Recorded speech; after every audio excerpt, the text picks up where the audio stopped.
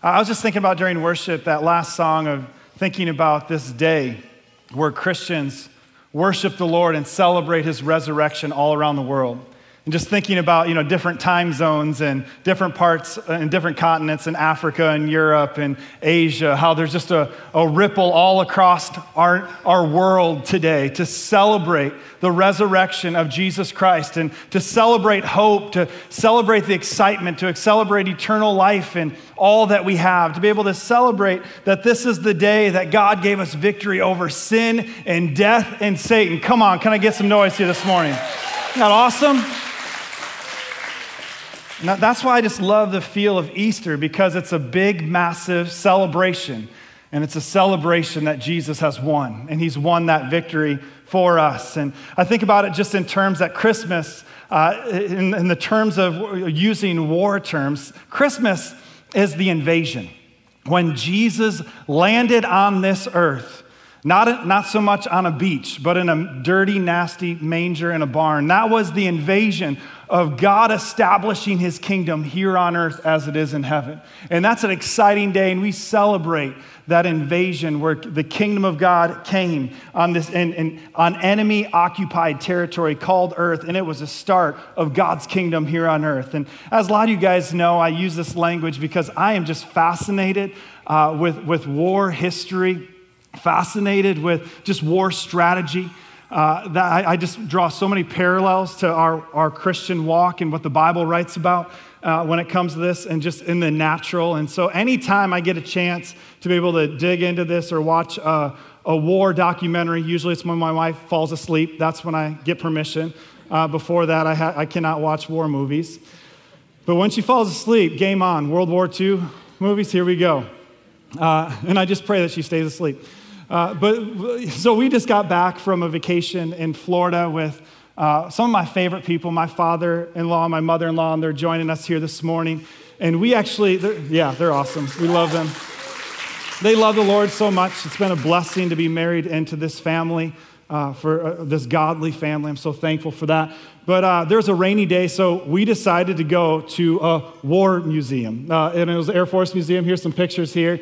Man, we were, as you can tell, I love that picture up in the right-hand corner. This is a guy's day out right here. Man, that's a big plane. Man, look at that wing. That's a big plane. That's a stereotypical guy. Sorry, Bob, I'm going to throw you on the bus a little bit. But we were like that just all day long, just looking at these amazing planes and all these different bombs. There was all these guns. I mean, it was fascinating. And again, the reason why I love just studying different wars and the strategies of war, because I draw so many parallels to what God is wanting to do here on earth.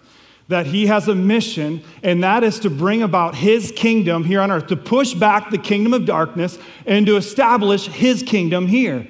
And so there's a strategy behind that. There's a move behind that. And so Christmas marks the invasion. It's our Normandy. Easter is our victory day. It's V-Day. It marks the defeat of our enemies of Satan, sin, and death. And every year we get to celebrate our V-Day, the day that Christ brought us our victory. Amen? And so every year we remember the day when we were liberated. We remember Good Friday as the day that Jesus went to the cross and was crucified at 9 o'clock in the morning. We remember at 3 o'clock in the afternoon, he was put in the tomb. The Lamb of God was put in the tomb. And then we remember Sunday morning when everyone, I was just thinking about this and talking to my kids about this last night. Do you imagine how sad the disciples must have been? Here, their best friend, their Savior, the hope, is dead. And you remember, a lot of them didn't understand what was going on. When Jesus was like, hey, I'm going to die, they're like, woohoo, can you get us more bread? Hey, I'm going to die. Hey, could you do another miracle? I mean, they didn't really understand the fullness of what he was about to do. But it was Sunday morning that it all came together for the disciples. In Matthew 28:1, it says, early on Sunday morning, as the new day was dawning. I love that phrase, as the new day was dawning. How many of you guys need a new day dawning in your life? That new day, that fresh start where there's hope. It says this, Mary Magdalene and the other Mary went out to visit the tomb. Suddenly, there was a great earthquake, for the angel of the Lord came down from heaven, rolled aside the stone, and sat on it. His face shone like lightning, and his clothing was as white as snow. The guards shook with fear when they saw him, and they fell into a dead faint. Then the angel spoke to the woman. "Don't be afraid," he said. "I know you are looking for Jesus who was crucified. He isn't here. He is risen from the dead, just as he said would happen. Come, see where his body was lying.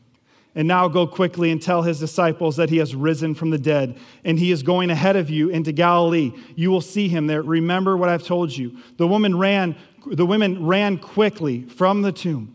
They were very frightened, but also filled with great joy. And they rushed to give the disciples the angel's message. And as they went, Jesus met them and greeted them. And they ran to him, grasped his feet, and worshiped him.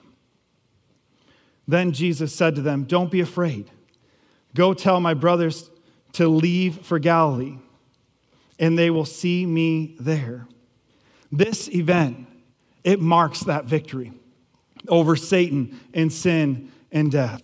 I got a question for you this morning. Would it be safe to say that everyone in this room and watching online here this morning would say that they hate death? Isn't it safe to say that death is a foe? We hate death. We can't stand what it does. And the Bible describes death as an enemy.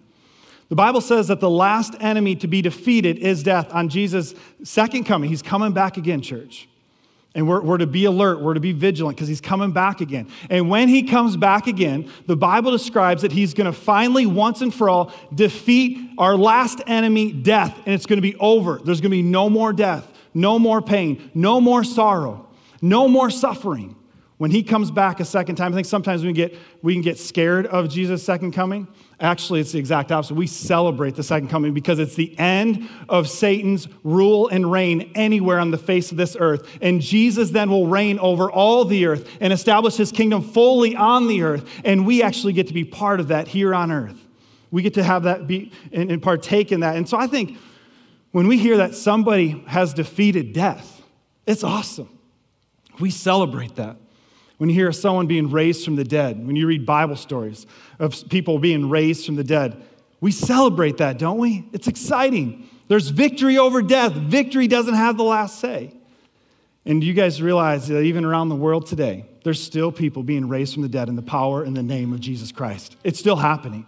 Jesus actually commanded us to go and to raise from the dead, cast out demons, raise those from the dead, be able to preach the gospel of the kingdom, invite people into the kingdom. And when I think of what's really going on in our world today, what's really behind this COVID-19, why is it such a big deal? Why is it so just consuming of everything? Isn't it death? Isn't death the enemy behind this? People scared of dying, and rightfully so. I mean, that to see that there's all these people that are dying. The reason why all of us have our opinions about this is because we're wanting to stay alive, and that's actually a good thing. But that's what's behind all this, church. It's death. It's the enemy of death. That's why this has been such a big deal. And it's not just a physical death. It's also death of dreams and expectations. And you ready for this last one? A way of life. I see the frustration. I have been very frustrated in the death of a way of life that I've liked. The freedoms that I have liked. Being able to kind of do my own thing to some degree.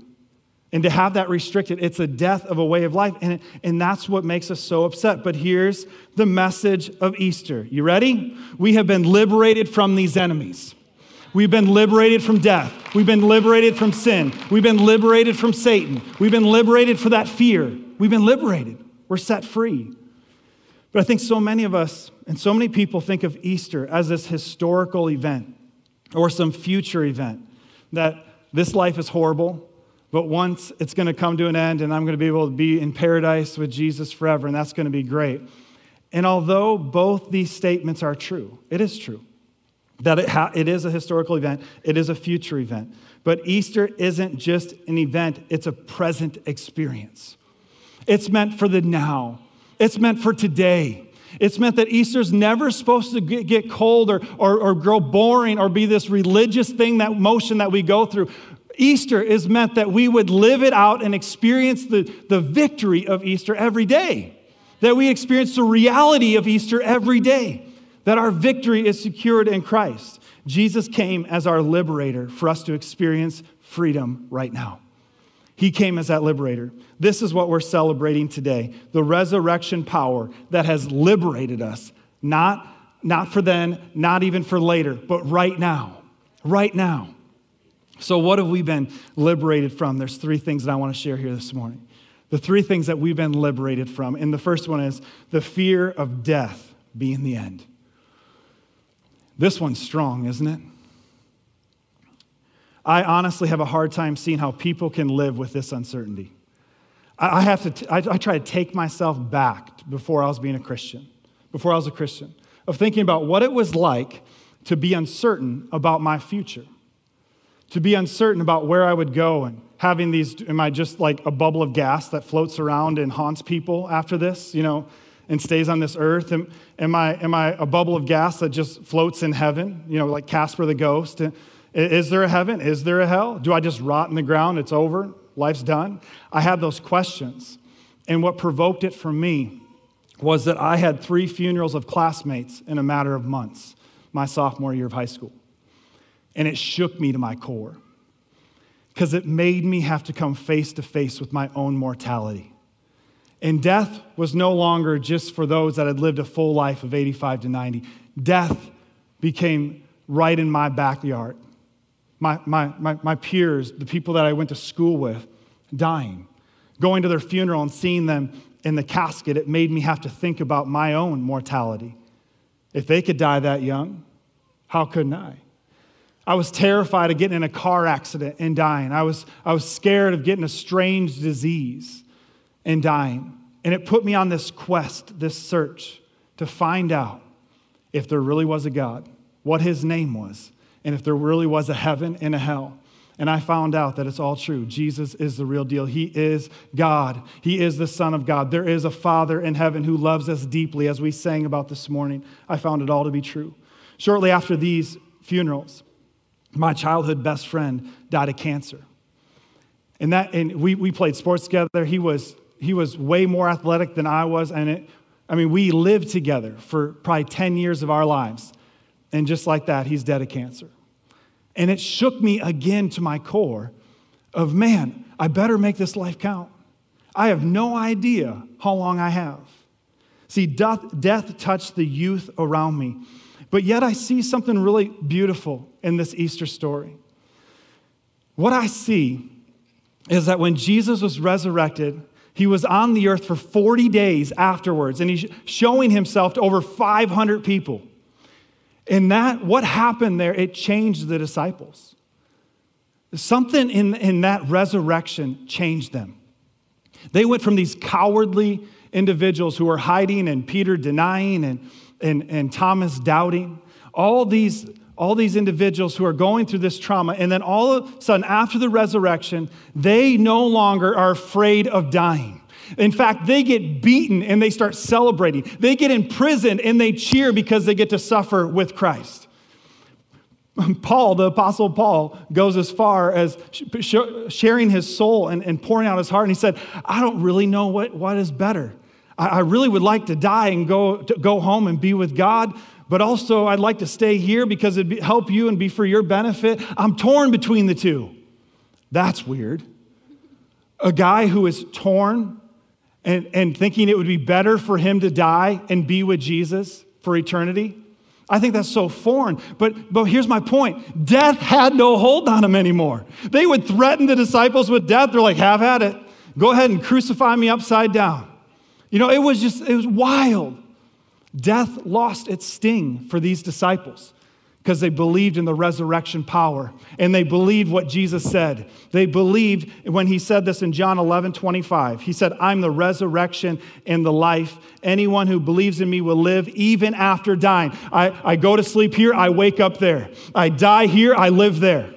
To die is to gain because I get to live with him. And then it says, everyone who lives in me and believes in me will never, ever die.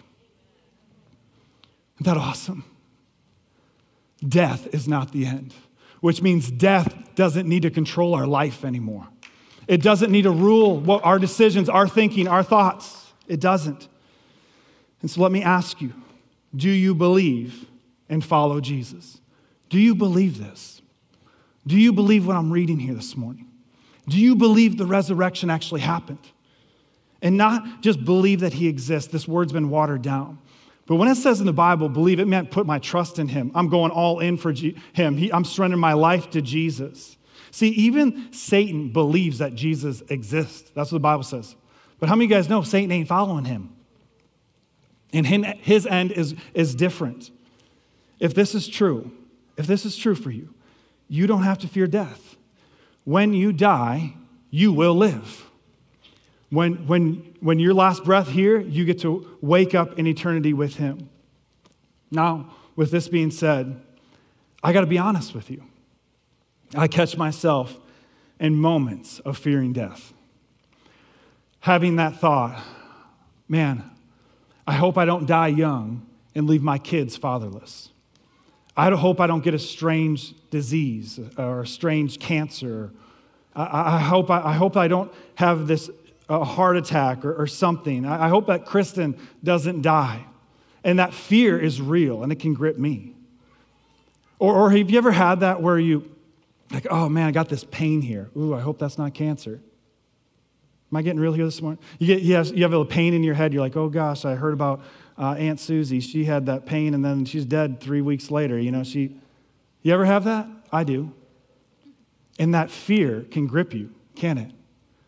Oh man, that person, I went to school with them and man, they were healthy as all get out. I mean, they were running marathons and then within a month they're dead. They had blood clot in their leg and gone. You ever have those thoughts? I do. That fear of death.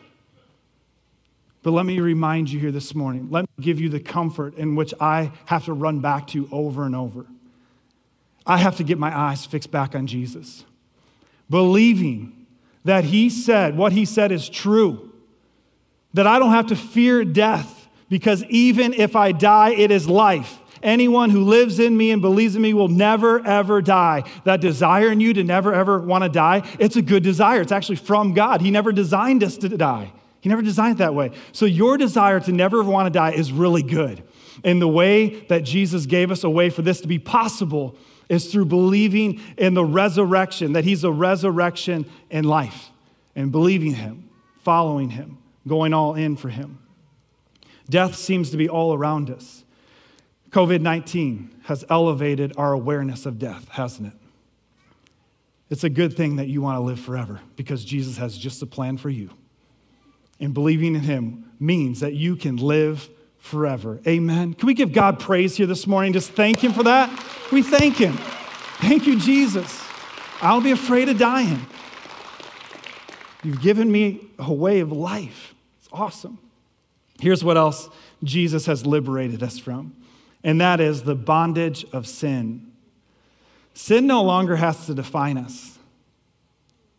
It doesn't. I think so many times we can get caught in our minds. I'm just always going to struggle with this. I'm always going to be addicted to this. I can't get away from this. My grandpa had this, and my dad had this, and I'm just stuck in this. But I'm telling you here this morning, Jesus has liberated you from that. He's liberated us from that. Listen to this in Romans 5:17. For the sin of this one man, Adam, caused death to rule over many. But even greater is God's wonderful grace and his gift of righteousness. For all who receive it will live in triumph. Say triumph. Live in triumph. Triumph over sin and death through this one man, Jesus Christ. Yes, Adam's one sin brings condemnation for everyone, but Christ's one act of righteousness brings a right relationship with God and new life for everyone. Now, the phrase that stuck out to me when I was looking at this scripture and digging into it was this gift of righteousness. And for some reason, I hadn't caught that before. I've caught, the gift of salvation and the gift of grace and all these different gifts. But this gift of righteousness really jumped off the page at me. Because I think that so many times when people think of Christianity, they think of the super religious, self-righteous people. Like, I'm doing all these good things and I'm following all the rules. Look at me. Look how hard I'm trying. Look what I'm doing this. Man, I'm good at this. Hey, you're not. I saw your sin, but man, not me. That's what the Pharisees did. And I'm telling you, that's an empty route for righteousness. What Jesus always designed is that we would say, God, there's no righteousness in me, but I'd really love that gift, which means the gift isn't earned, it's just received. So you receive this gift of righteousness, this right living. And when you receive this gift of righteousness, the Bible says you become a victor over sin and death. So you're thinking, man, I still can't escape this. Ask God for more of this gift of righteousness. God, give me your gift of righteousness. I wear myself out trying to do this on my own. I wear myself out trying not to do these things. But gift of righteousness gives you the power to overcome those addictions, those bondages in your life. 1 Corinthians 15:56. For sin is a sting that results in death. And the law gives sin its power, but thank God, he gives us victory over sin and death through our Lord Jesus Christ. We are free people here this morning. Come on, we are free people. We're free. We're free from the fear of death. We're free from the fear and the bondage of sin. We're free. We're free people. This is what we celebrate, victory. It's our V-Day. Our V-Day. God set us free. This is our victory day where we're victorious over sin and death. Finally, we've been liberated to live a powerful life in Christ. Those first two, those are the bookmarkers. Not having to fear our end, knowing that Christ has come to be able to set us free. Being able to be set free of that sin and living a sinful life. But now, what's the in-between? So I don't have to be a bondage to sin. I don't have to fear death, where I'm going to go. But what do I do in the meantime? Well, here it is. Live a powerful life in Christ. We can actually participate in God's kingdom here and be a force for good in this world. That's what our purpose is right now. If you got breath in your lungs today, if you're still alive, this is why God has you on this earth today. It's to be a force for good in this world, to bring about more of God's kingdom here on earth as it is in heaven. The resurrection power closes the gap. It closes the gap between the life we're living and the life that we could live. It closes that gap. That we no longer are a slave to sin. We can forgive through the power of Jesus Christ. Easter isn't just a historical event we celebrate, but a life that we live daily. It's meant to be lived daily, this life, this freedom. But this is where it starts. Here's where it starts. This is ground zero, and that is getting close to Jesus. If we want this third one that I'm talking about, this resurrection power, it requires getting close to Jesus. Hebrews 10:19 says this, and so, dear brothers and sisters, we can come boldly. We can enter boldly heaven's most holy place because of the blood of Jesus. By his death, church, Jesus opened a new and life-giving way through the curtain into the most holy place. We sang about this here this morning, and if maybe you're wondering, like, what does the curtain have anything to do with this? Let me just give you a really quick background. So in the Old Testament, before Jesus came, they had a tabernacle, and then they'd have a temple. And in that place, there was this curtain, and it was the most holy place. It was where his presence resided. It was only where the high priest could go and enter into, and if they didn't, they would die. And they had to do all these sacrificial cleansings in order to be able to go into the most holy place. And most people didn't get to. Only the high priest, and even the high priest is a little scared, because if he didn't do all the cleaning right and all the different rituals that way, he's a dead man. And so here's what happened when Jesus died. He said, I'm going to be the high priest, and I'm going to go in. And I'm going to be the lamb, and I'm going to sacrifice my blood so that now the veil is torn and has opened it up so that everyone can enter into the most holy place whenever they want. I thought you'd be a little bit more excited about that. Which means I don't have any more access in the most holy place than you do. We have the same access.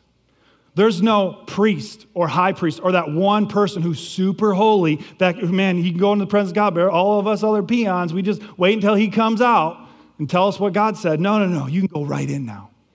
You get to go right in into his very presence and be close to him. And since we have a great high priest, there it is, who rules over God's house, that's Jesus, let us go right into the presence of God with sincere hearts, fully trusting him. For our guilty conscience has been sprinkled with Christ's blood to make us clean, and our bodies have been washed with pure water. You and I have the amazing opportunity and privilege through the blood of Jesus to be in his very presence. Now, last week when we were on vacation, I woke up in the middle of the night and I had this thought, or I don't know if I was dreaming or whatever. I was, you know what that is. You're kind of in between. And I really believe that it was the Lord speaking to me. And I had this memory of when I was a kid. When I was a kid, my family had this tradition of dyeing Easter eggs together. And it was a big deal. Anybody else have that tradition growing up, the dyeing the Easter eggs? And man, it was this excitement in the air of getting close to Easter and dyeing Easter eggs. They're gross, but candy's really good. So Easter eggs, man, I'm really close to the candy part. You know what I'm saying? That's what goes on in the kid's head, my head, right? The older people are eating these nasty hard-boiled eggs, and I'm like, what are you doing? There's candy coming. Do you not realize this? Jesus is not dead. He's alive. Let's have candy. And so I remember these times, and my grandpa would come over, and my grandpa, he'd get giddy about this. And my mom and my grandpa were the ones that just really drove this event and made it really special. And so for my grandpa, all of his grandkids around the table, and he's helping them dye eggs. Oh, that's so beautiful, Kevin. Yeah, you mix that with every color. Yeah, that looks like mud. That's beautiful. Yeah. You know what I'm saying? And as a kid, you're like, that's ugly. Grandpa's lying, And so these moments were just so precious for me growing up with the family in these times. And as I was thinking about this, I was thinking about this, how it ties in with the Lord. And I remember being a young kid, and I had to, you get the little thing with it, but we always did the spoons. And my mom would always talk about, dip it in, and it'll start getting more and more color. And so, as a young kid, you're like, nothing changed. It's still white. Come on. Well, I want to go play video games, She's like, no, keep going. Keep going. Just keep on dipping it in. And every time you dip it in, it's going to get more and more brighter of that color in which you're dipping it into.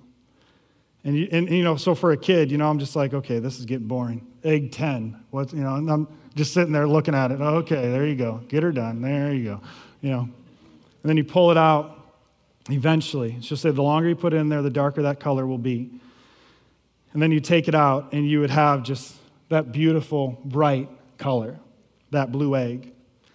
One of the things that I believe the Lord was speaking to me is that, Kevin, I want you to dip into my presence over and over and over and over. In fact, Kevin, if you want, you can just sit in there. You can just sit in there. Kevin, I want you to become so like me, my very presence, that when you come out, you'll be so shining bright for all the world to see. That when you come out, you will be like Moses, who, remember the story of Moses? He went up on the mountaintop, got the 10 Commandments, was in the very presence of God, and he came down, and his face was so bright that people couldn't even look at him. They asked him to cover his face. Now, we are in awe of that story, that one man, that out of these millions of people, one guy got to do that. Lucky guy. Guess what the good news this morning is? Every single one of us now get that Moses experience if we want it. That we can enter in and we can have that Moses experience where we're so in his presence and we're dipping into his presence over and over and over, that when we come out of his presence, we are transformed by his very presence and his power, that we become the very resemblance of Jesus, Christians, Christ, little Christ walking around on this earth.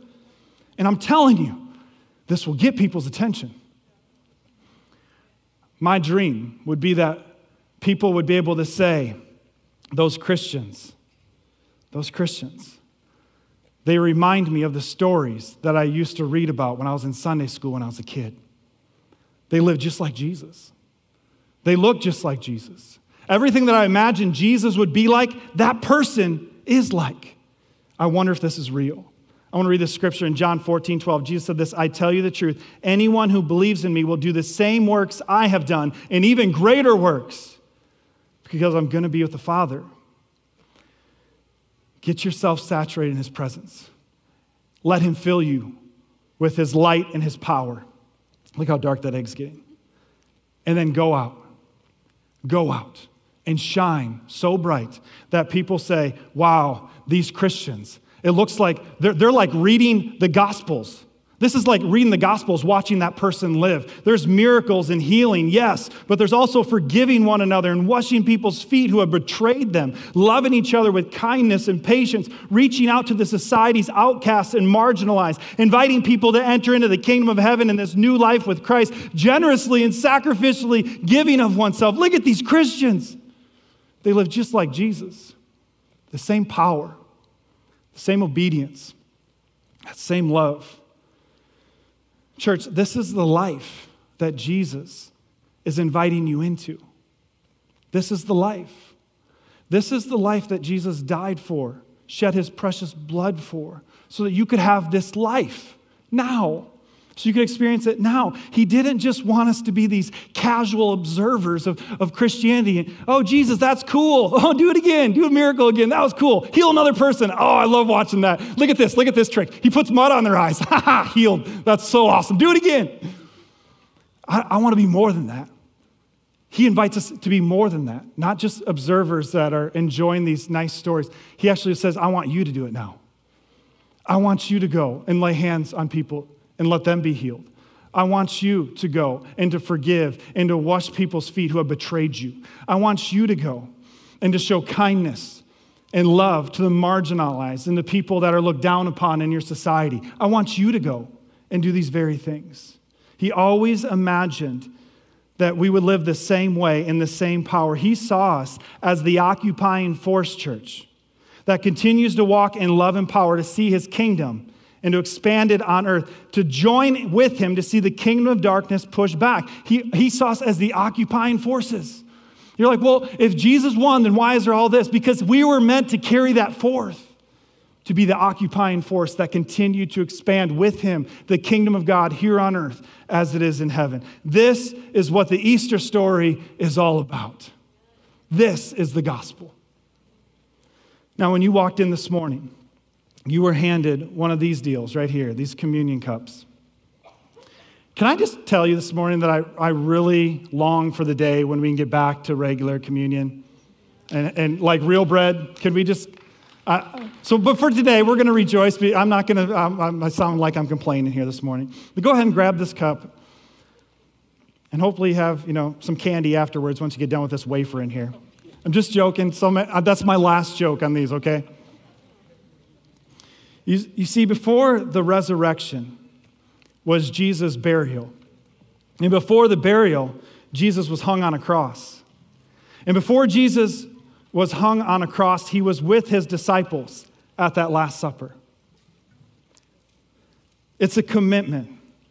It was this surrender that he was asking for his disciples. This was the moment of truth for his followers. You see, in Jewish tradition, sharing a cup of wine with someone was symbolic. Let me explain. Some of you guys have heard this before. When a man wanted to propose, he would tell his dad that he wanted to be able to marry this girl.